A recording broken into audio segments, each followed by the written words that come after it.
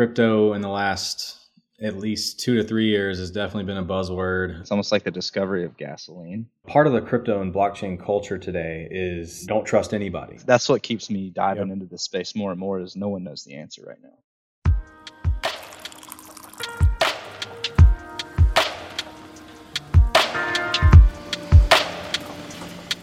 Welcome, everybody. This is Tuesday Morning Grind, episode number 61. Today we have with us Sawyer Miller, who's our ISO practice leader and a security expert.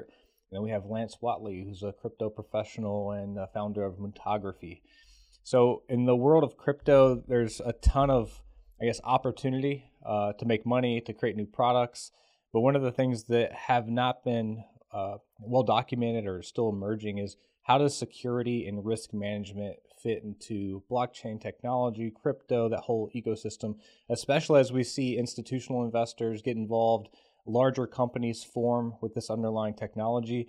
So we're trying to answer some of the questions today, like what should you be thinking about from a risk management or security perspective?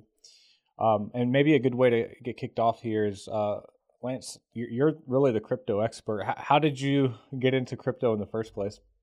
Yeah, so crypto in the last at least 2 to 3 years has definitely been a buzzword. Everyone wants to know what it is, how they get involved, and even some invested some money into it and potentially made some gains. But I think that what appealed to me was the idea of being able to of decentralization in and of itself. So the idea that no central entity owns your data or even your funds, that you own them and you control them. I think that a lot of people value that particular property of the blockchain and of crypto in general. So it's really cool that you can kind of custody your own funds and have complete control of them without some third party or some centralized entity managing that. And to go a step further, I'm obviously a developer by nature. I'm technical. I have a technical background for the last 10 to 15 years and been writing software professionally for the last 6 to 8 years at least, if not longer at this point. I have to count my days. But I think that being able to build and execute business logic, whatever that may be, on some decentralized infrastructure where no single entity, single person, single server exists, that it exists worldwide, and that you can execute business logic to be able to serve some purpose. Today, the traditional thing that we think about when we think of blockchain and crypto is fintech or some being able to manage your funds and your finances by yourself and you controlling it. But I like the idea of being able to write software to serve some purpose and then being able to build it and execute it without a single person or single entity, controlling that. Yeah. And for context for the listener, I should have mentioned this on the onside. Lance was an engineer at Risk360, so helped build our platform, Phalanx, before launching his own company.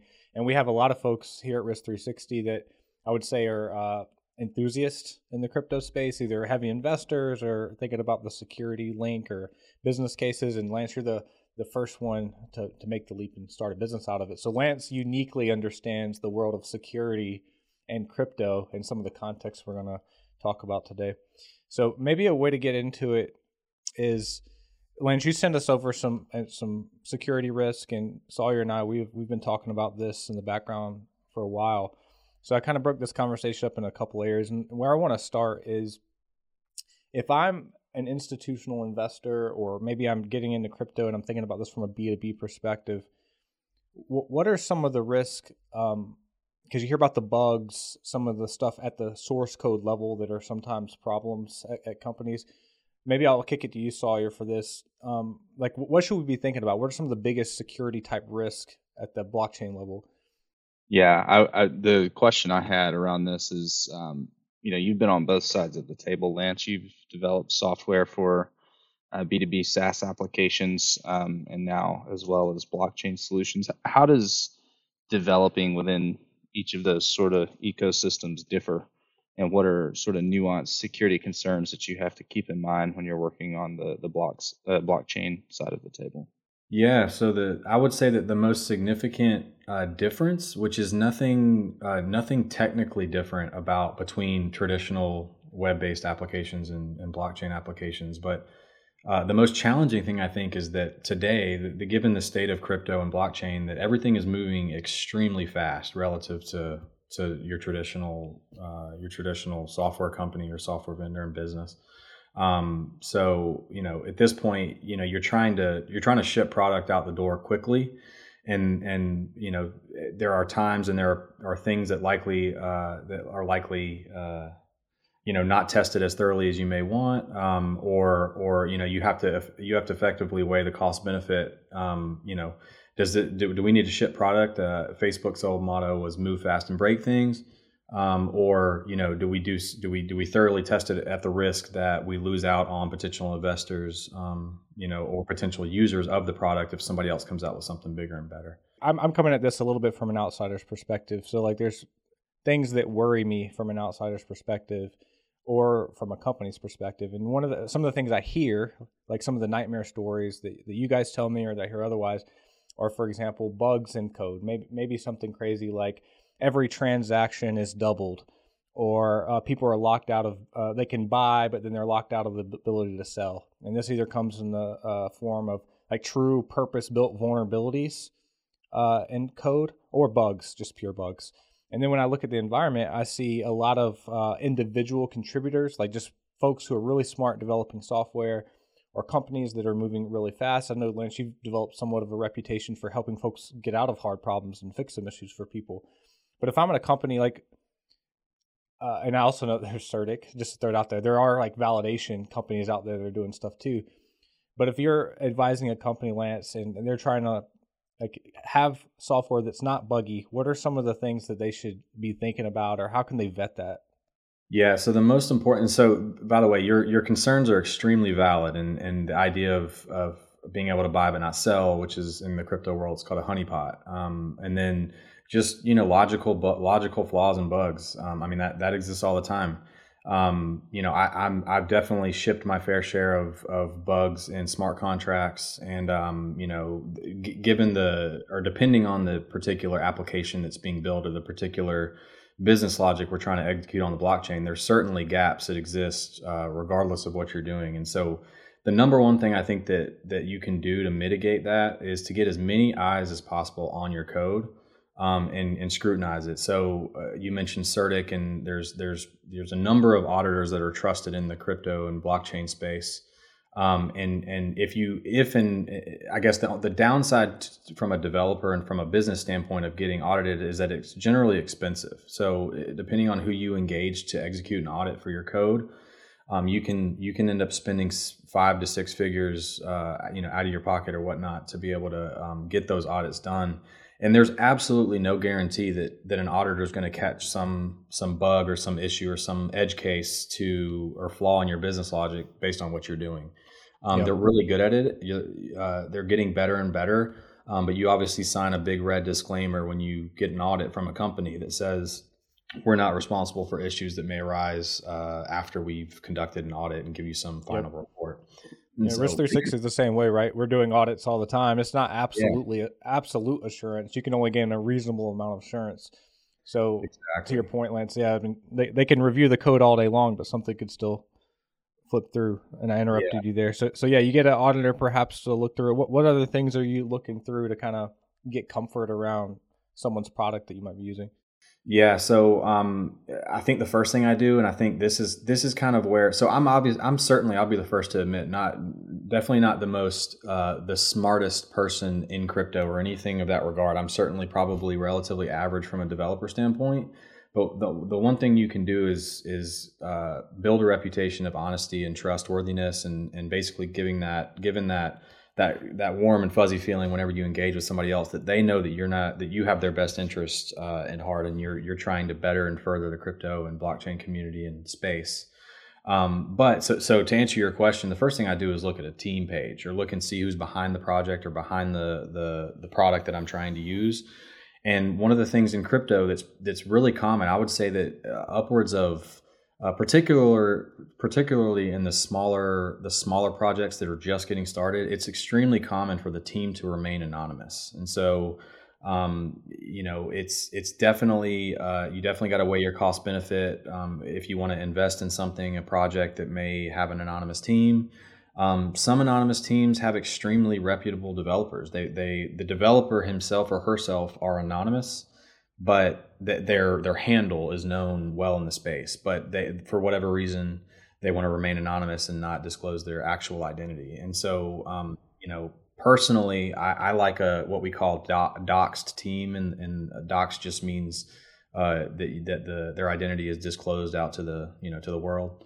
Yep. And that effectively, ensures that somebody's being held accountable for what they're doing, and that it's certainly it's not a certainty by any means, but you know that there's a good chance that they're actually in this for, positive reasons. They're not in this to be malicious or steal or do anything that, that does exist in crypto today that we're trying to. I would love to see us rid the crypto space from fraud and from scams and all the things that you hear about, but.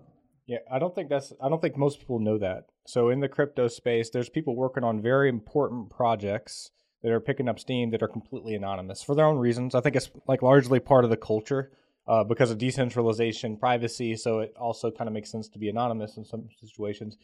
But I don't think an institutional investor or business is going to do business. Well, they might, but they'll probably be skeptical if the team is anonymous. Whereas you're saying, like, one of the things you like to look for is if they're anonymous, at least having a really good reputation. And even better is if they've doxed themselves and kind of released their identity so that ultimately they can be held accountable. That's kind of a signal to the marketplace that they can be trusted and are willing to put their name on stuff. That's something you did. In fact, I think it's important context, right? I think if I recall correctly, you started off anonymous, but then when it became like a real business for you, you ultimately released your identity. Is that, I have that right? Yeah, so I've always open sourced my code, and I've always used my personal GitHub account and my personal accounts to ship my code, which has always been publicly available. So technically, I've been doxxed from day one because if somebody really wanted, they could go in and find through my code and through source control. But yeah, on an unofficial note or in an unofficial capacity, I've been sort of pseudo doxed until relatively recently when I actually released my full identity. And I think it's primarily important just so people know that one, I'm in this space and I want to be taken seriously, that this is something that I have a passion about, and I want to further the space and the industry and blockchain and crypto, not just the the technical details and being able to further expand decentralization to the world, but the culture and stuff. It's super appealing. It's a lot of fun, and I think it's important if I'm doxxed that people can trust that what I'm doing has good intent. And all those details. So that's true. So in terms of blockchain in general, like I remember when I first started learning about it, I was very green. I just kind of followed an online guide and built like a Litecoin miner. It was like 2013, I think. But when I first started learning about like what the ledger was and blockchain and all this stuff, I was a little naive about it, and it seemed kind of bulletproof. It seemed like there's no way to fake a transaction. That means that, this thing is completely secure. But I was hoping you could expand on like, what are some of the downsides of that immutability? Like, what are some of the things that organizations or companies or even just tokens face with the risk of immutability? Yeah, so I think that from a developer standpoint, I can tell you that what I struggle with the most, and there are definitely methodologies and ways to sort of hack is the wrong word, but sort of go around this. But the idea that for me, I'm deploying smart contracts to the blockchain all the time. Well, if I want to add a feature to a piece of functionality in a smart contract, you can't update the feature. You can't update the logic. What you can update is state, which is effectively like what exists. For example, your balance of a particular token. That's updated all the time through transactions. So that's what we consider state in there, or in the blockchain and software world. What you can't change is the core logic, fundamental logic. And so there's there's concepts such as proxying, where you effectively have a front end contract, and then on the back end you can redeploy it and upgrade it, upgradable contracts as they call them. But it's not, it's certainly something that's difficult to implement, and it's not something that people typically go to. Is that kind of the phenomena? Again, I'm going to sound like I don't know what I'm talking about here, so forgive me. But I've always heard, for example, and this might be something that resonates with everyone, is like Bitcoin is quote unquote older technology compared to say something like Ethereum, because the underlying technology can't necessarily be updated. Is that an example of phenomena you're talking about there? A little bit. So, blockchain's obviously well, it's funny, pun intended, the gold standard, and I say that pun intended because it is trying to be used as a store of value. But yeah, so Bitcoin blockchain doesn't have a concept of smart contracts. It's literally just assets that exist, and the value of it is driven, at least today, almost exclusively by speculation. If you believe in blockchain and crypto, then you certainly can believe that Bitcoin has its place in the world of a store of value, I guess. But with Ethereum and most other, so Ethereum's built on a virtual machine that supports smart contracts being deployed to them, and so it's a little bit different than comparing Bitcoin and Ethereum. It's like comparing apples and oranges to an extent. But yeah, so it's challenging. That's a challenge from a developer standpoint, but from an end user standpoint, immutability is a struggle if and when you potentially send funds to the wrong person or the wrong wallet. That's the most common use case, where if you send some funds somewhere that you didn't mean to, there's no guarantee you can get it back. And in fact, I would say in most cases you can't. It's literally lost. So that's one of the big challenges of immutability. But the good thing is that everything's transparent. So while your identity behind a wallet may not be transparent, you can always replay the blockchain and understand where things came from, and basically the root or the source of where they came from. So from like an organizational perspective and a development perspective, if I'm understanding you right, I put this into like our terms as a security consulting firm. Things like incident response, right? Like let's say, there's some kind of an unknown vulnerability that begins to get exploited, and someone's, taking funds from a smart contract or somewhere that they're not supposed to be taking funds from. In like the B2B SaaS world, we could deploy like a hotfix, right? We could immediately kind of overwrite that code. Everyone that's on the cloud or that's hitting that instance of that piece of software gets the update, right? There's not really any action needed on their part. There might be some like disclosures you need to make, but there's not really anything they need to do to fix the problem.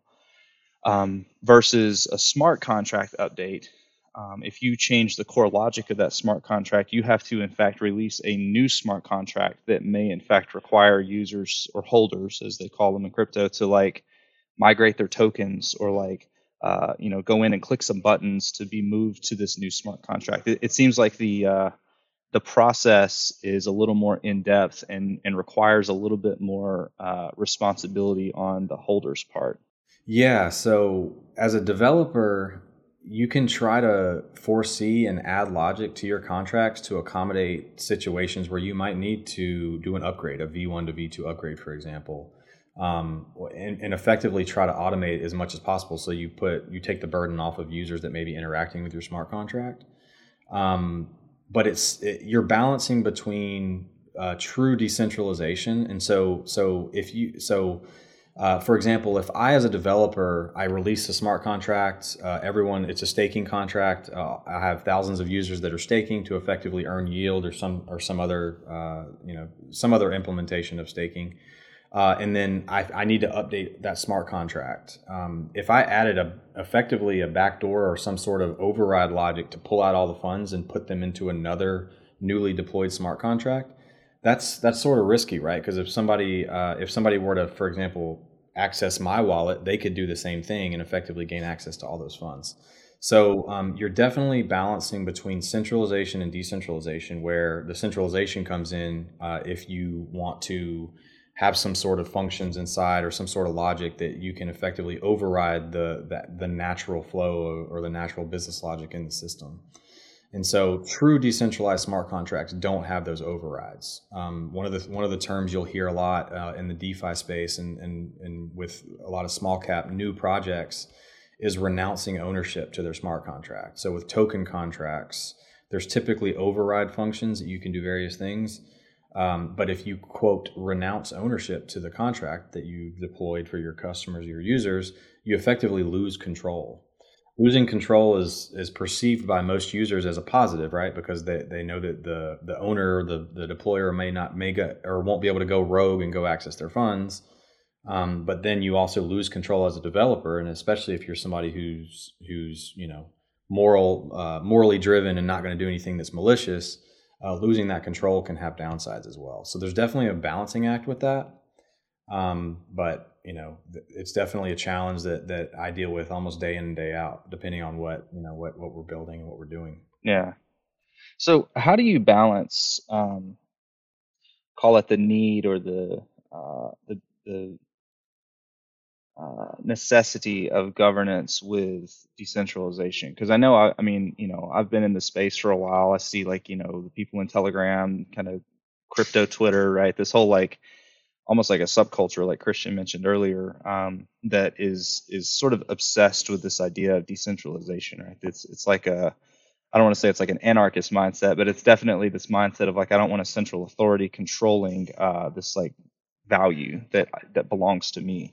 But at the same time, to some of the things you're talking about, that governance is almost it's almost more risky to have a total lack of governance. So how have you seen tokens and projects and companies in the space balance the need for governance while still keeping a decentralized spirit?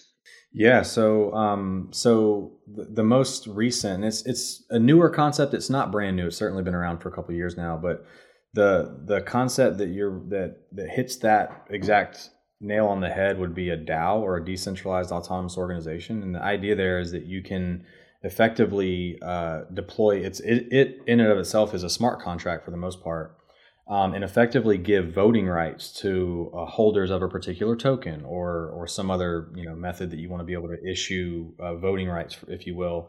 So from what I'm hearing, the decentralized, so there's an organization type in crypto in which allows you to maintain decentralization, but basically creates a democracy in that users of that are members of that particular organization structure can vote on yes, no, I want this change, I'm going to allow it, not going. Is it majority rule, or is it depending on the organization?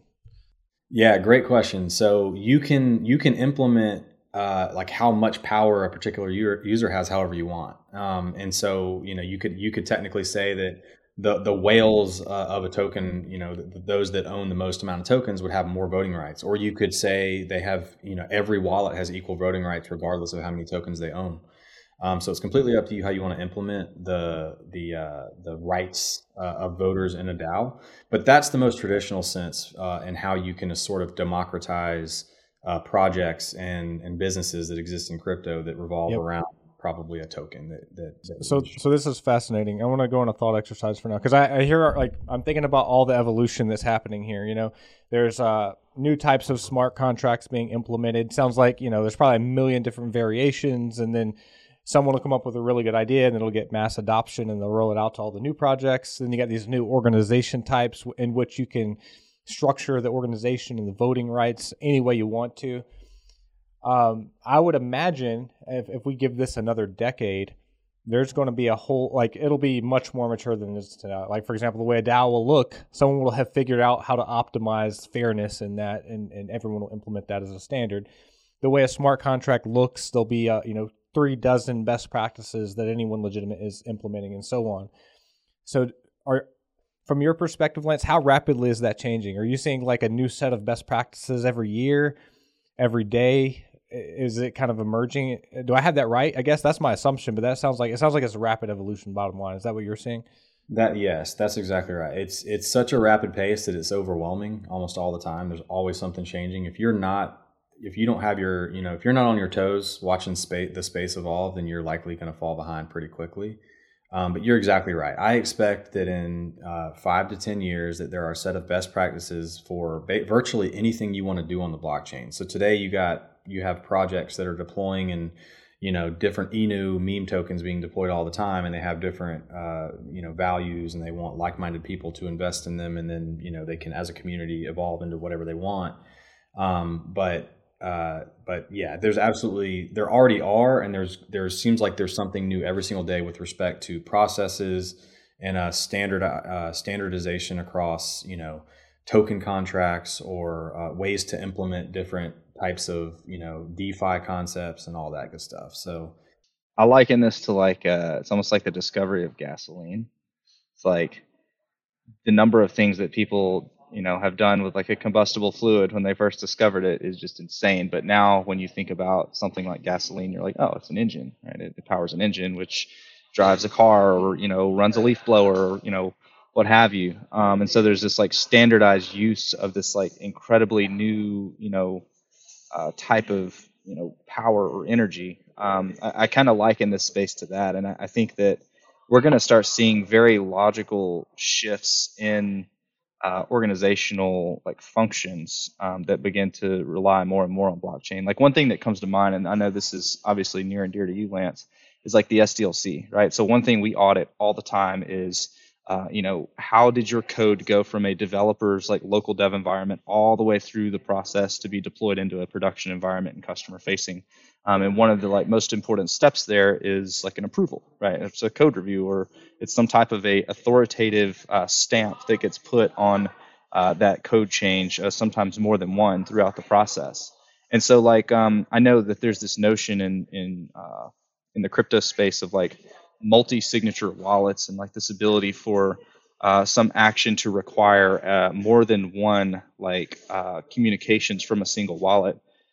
Is it like, can you talk about how those two things can kind of like merge together as like just a potential or example use case of like blockchain in our everyday sort of B2B software lives? Yeah, so I would say that the SDLC is pretty much the exact same across normal web development or your typical, software development that you see day in and day out that's not crypto related, and crypto software development. But what is different though is related to when you deploy a smart contract, issuing ownership to, like you said, a multi-signature wallet, which keep in mind that in and of itself is a smart contract. So all it effectively does is implement rules, in which case there has to be multiple wallets that sign a particular transaction to be executed. And so, I would say that the software development lifecycle that exists from ideation all the way through to deployment of your application or whatever it is you're trying to do on a blockchain is very similar, if not the exact same as it exists in any other tech startup or tech business that deploys software as a part of doing business. But yeah, there's certainly differences in if a particular smart contract or some sort of business logic that you've implemented on the blockchain has whether it be overridden functions or backdoor. The backdoors makes it sound like it's unintentional, but really override functions to be able to have authoritative or authority types of power on a smart contract. Implementing that on top of a multi-signature wallet effectively lowers the risk in order to require multiple wallets. So if a private key gets breached, for example, they couldn't the attacker or the stealer of that private key couldn't effectively execute the override function or functions because they need multiple private keys in order to do that. So I think the use case I'm hearing, Sawyer, is if like you could think like the release management lifecycle of SDLC, where like if one engineer tries to release, they literally could not do it without someone else in a different wallet signing off on it too, and allowing that to go through. So you could like basically force a segregation of duties or things like that through multi-sig wallets. Is that what you were thinking, Sawyer? Yeah, it's almost like a new control type, right? Like we have these like quote unquote technical controls, but these technical controls can be worked around. You can sort of do things in ways that lets you get around the intended mechanism, but with the potential of, think about a company like GitHub, right? If GitHub, integrated some version of the blockchain with how they allow changes to be, published to code repos, that could literally change the way that we do business. And it's a learning curve too, right? It's like I could see this being, a lot of companies not seeing this as some, wonderful, amazing innovation, but some kind of a, huge administrative burden that's going to create a lot of friction internally. So I certainly see the like barriers to adoption here as well. But it's got me thinking about, best practices with regards to changes in general. Like one of the things you talked about was like a compromise of a private key. We ran essentially a data analysis across all of the hundreds of assessments that we've done over the years, and one of the top results was from ISO assessments, specifically its control 10.1.2 key management procedures, and that was one of the most I think it might have been the most common finding out of literally every single 114 Annex A controls in ISO. So hearing that, what kind of implications can that have in the blockchain space? If people are not taking key management seriously, I mean, would you say that's like a end all be all for some of these organizations?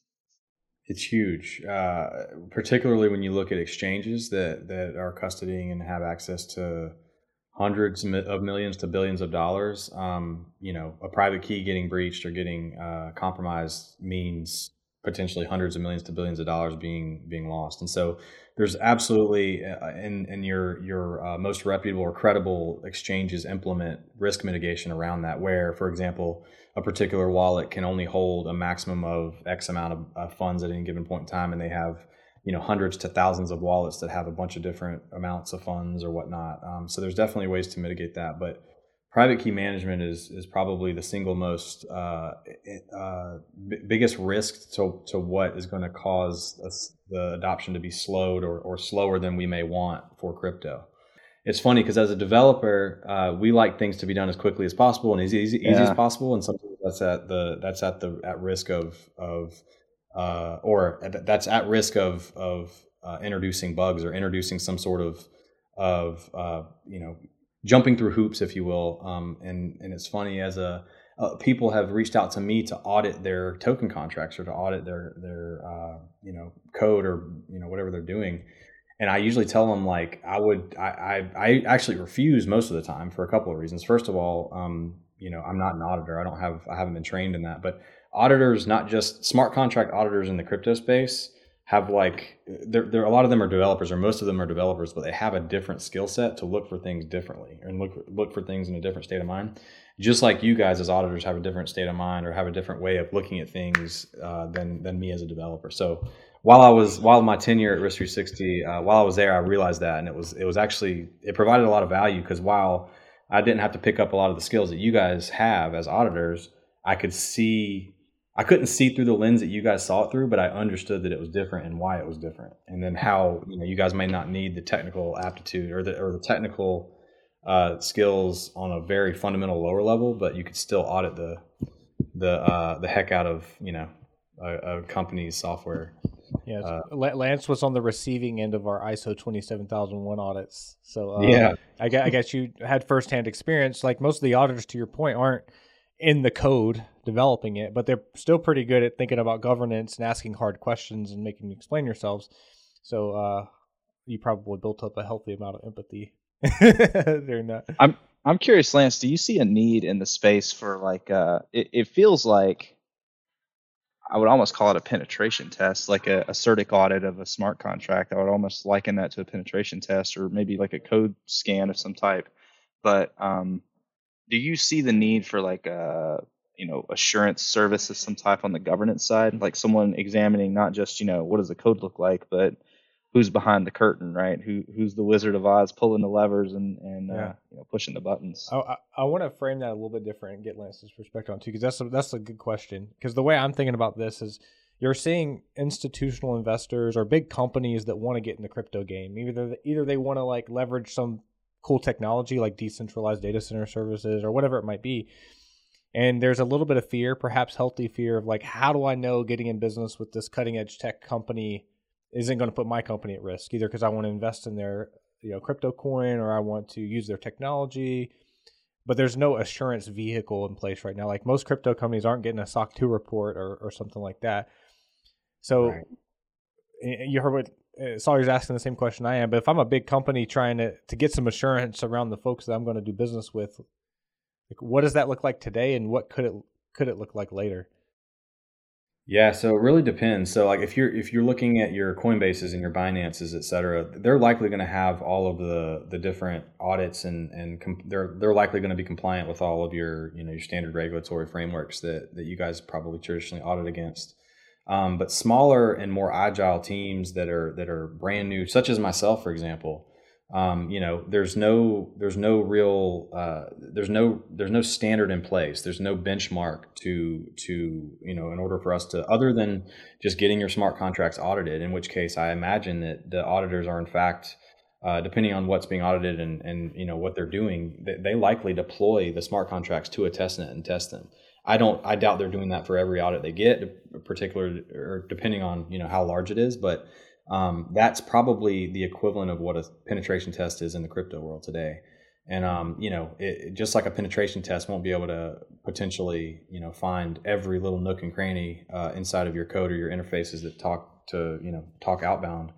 Audit won't either. But I definitely see that any company that wants to be taken seriously, any blockchain or crypto company that wants to be taken seriously in the long term will absolutely almost always need to get the same type of compliance that you'd see today in any particular high growth tech startup that you guys probably do business with over at Risk 360.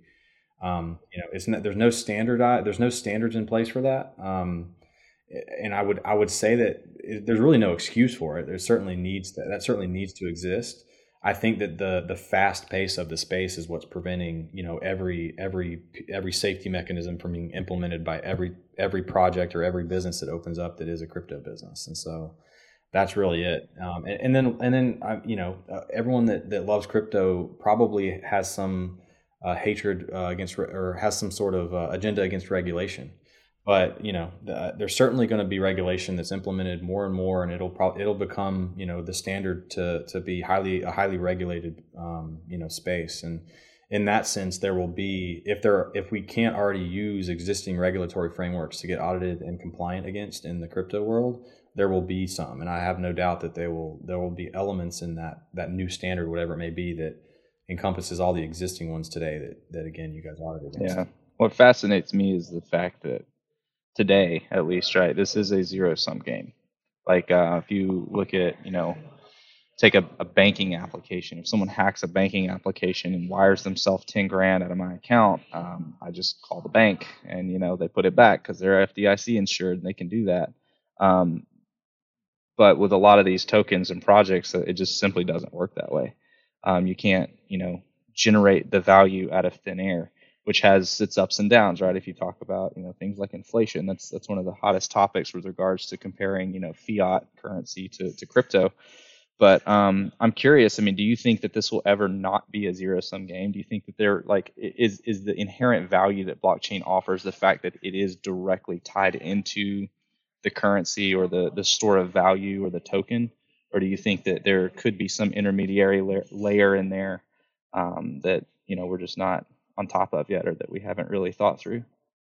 Yeah, I mean, I think it depends, I think, is the answer, and it depends for a number of reasons. Part of the crypto and blockchain culture today is they don't trust anybody. Like, you can trust the blockchain because there's not some person that's likely biased in some case or that has some motive under the hood. It's literally just business logic on a decentralized network of computers that executes based off of some consensus protocol.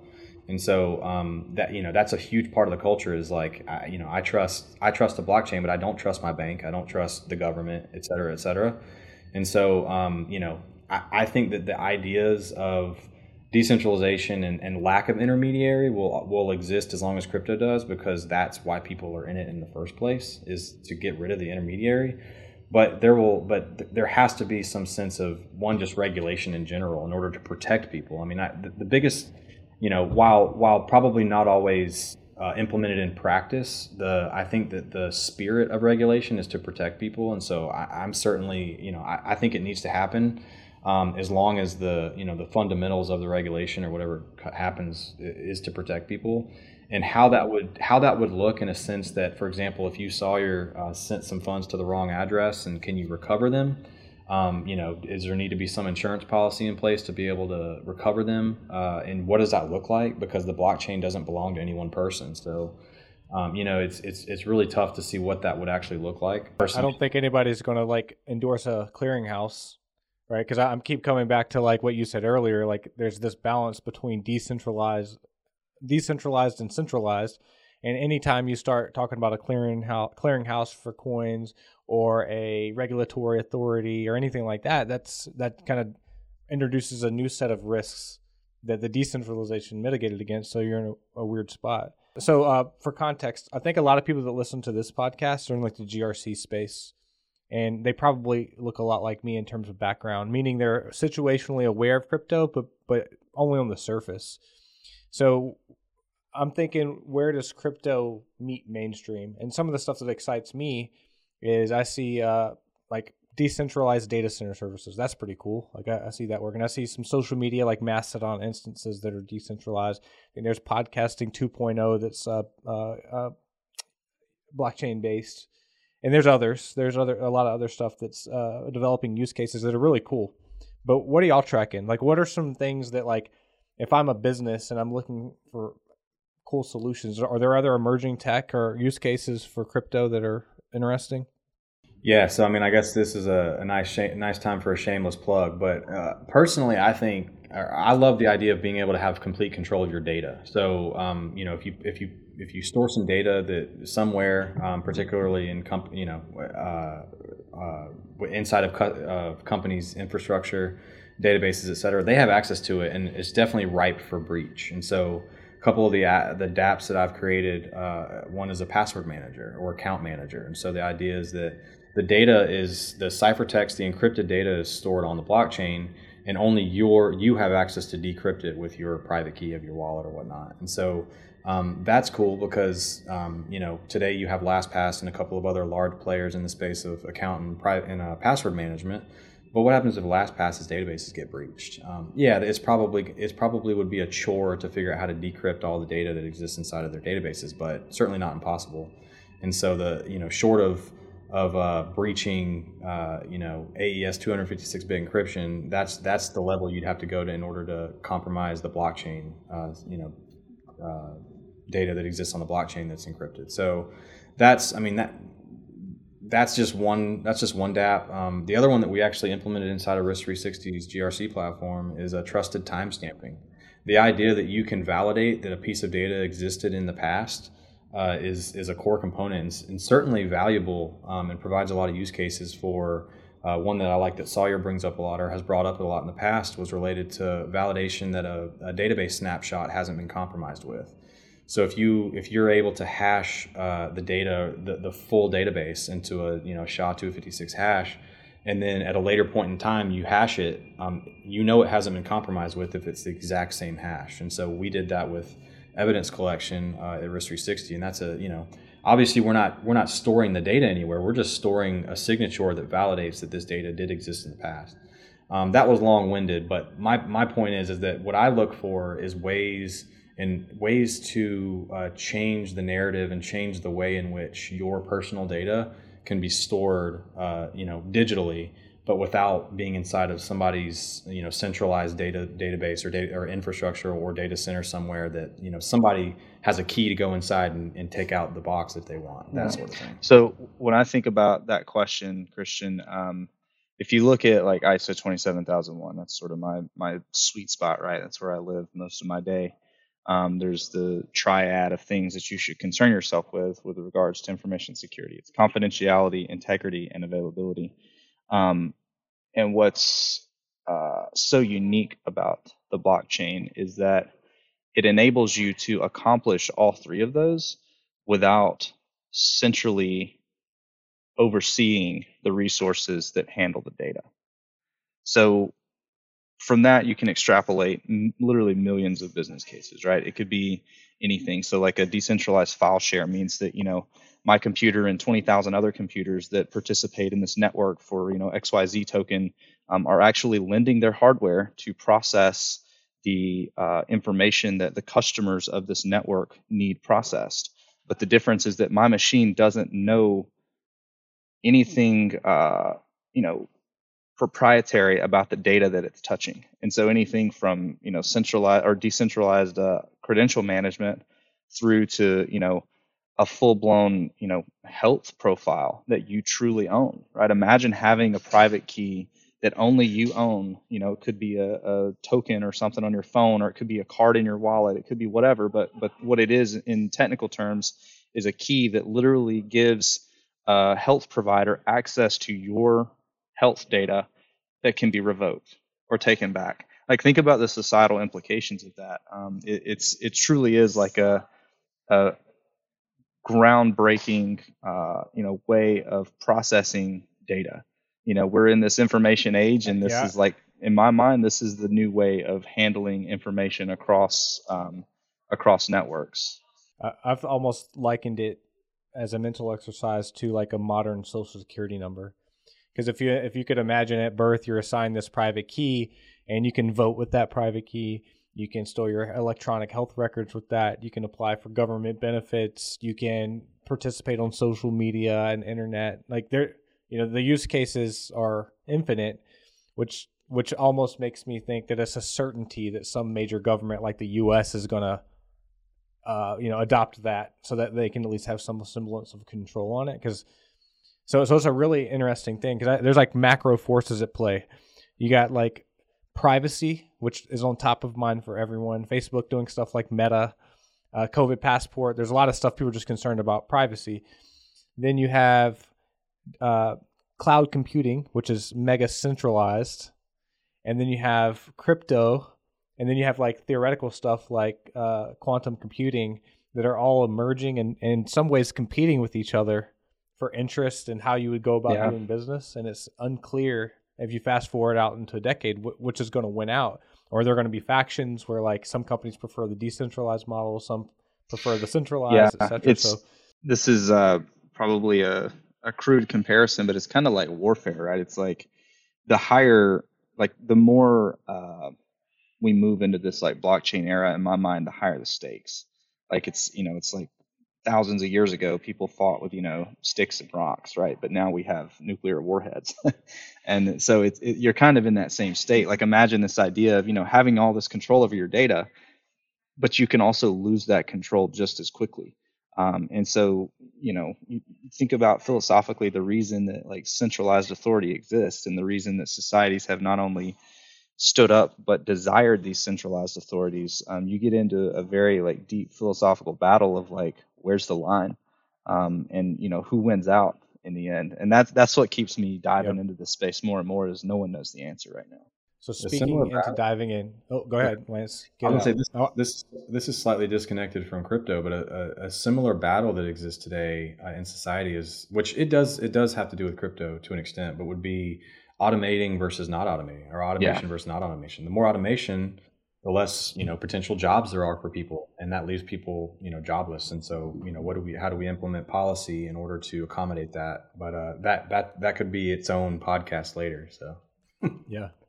So to my knowledge, there's not like a university teaching crypto. Maybe there is, but it's hard in some ways. It's hard to acquire this knowledge if you don't know where to look. But obviously, people are rapidly self-educating. We're talking to two folks right now that self-educated on this. So if I'm a GRC or security professional, my opinion is this is the future. You have to acquire these skills, period. It's going to be a significant enough piece of the economy, and there's going to be enough business use cases where if you fast forward 10 years out, you will need this skill to be an effective security professional in all likelihood. Or you'll have a hyper niche job and very well paid because you're one of the few people with this skill. So that's the assumption I'm operating on.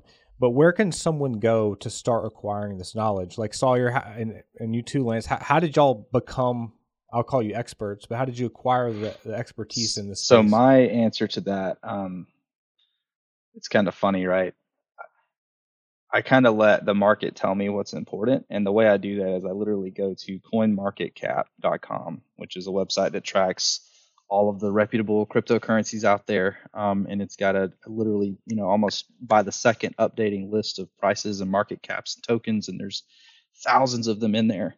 And I kind of started on the top 100 page, right? It's like you see Bitcoin and Ethereum, and you're like, okay, I've heard of those. You can read a little bit about those, but go down to number 50, go down to number 70.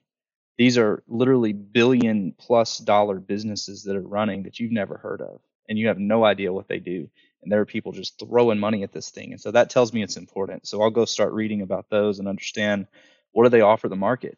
And just by studying those, it's introduced me to just a litany of terms, like almost a crypto dictionary, if you will. And then you start going in deeper with the ones you really like the ideas of, and you look at like their Telegram groups. That's where communities come together, or like their Discord servers, or their Medium articles. That's kind of where a lot of them are writing their blogs and stuff like that. And it's very raw. I mean, it's like you're going to get exposed to some of the like goofiest, craziest people and terms that you've ever seen in your life. You're going to see memes and stuff that you're like, what am I doing right now? But then you read this one white paper, or this one like technical disposition of what this project does, and you're like, this is incredible. I mean, these are people literally like inventing the new type of electricity type stuff. This is incredible.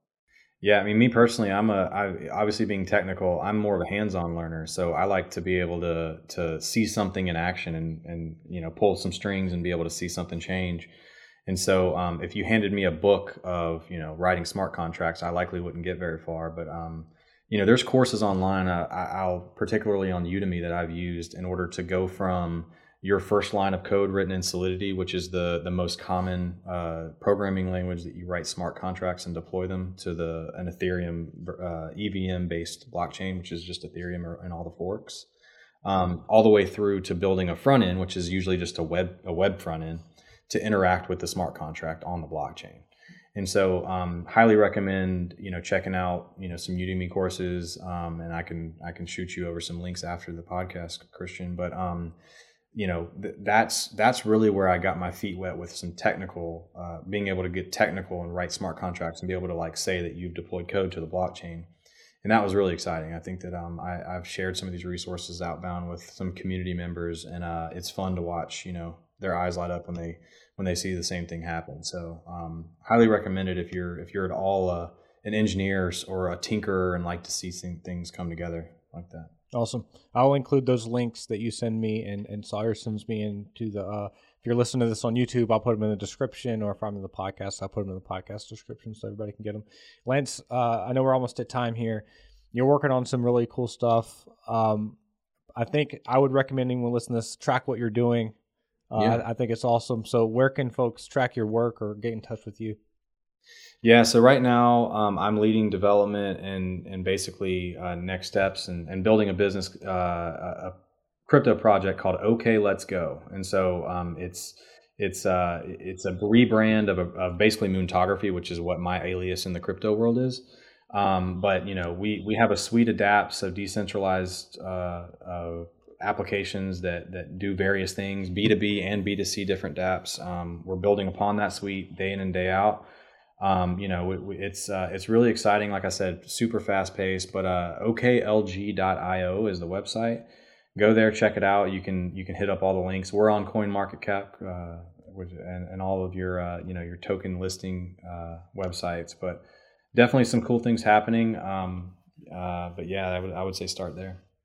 Or if you guys want to connect with Lance on LinkedIn, it's Lance Whatley on LinkedIn. I know a lot of folks are on that too.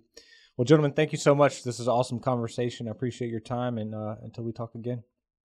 Hey, thank you for watching Tuesday Morning Grind Podcast. If you like content just like this from cybersecurity executives, thought leaders, hackers, then come on over to risk360.com. Check out our resource center where we have blog posts, white papers, videos, all for free that can teach you about cybersecurity. If you want to know more about cybersecurity certifications like ISO 27001, SOC 2, PCI, HITRUST, and others, we have a ton of content on that. So whatever you're looking for, we have a lot of resources. Head on over to risk360.com, shoot us a note, and we look forward to keeping the conversation going.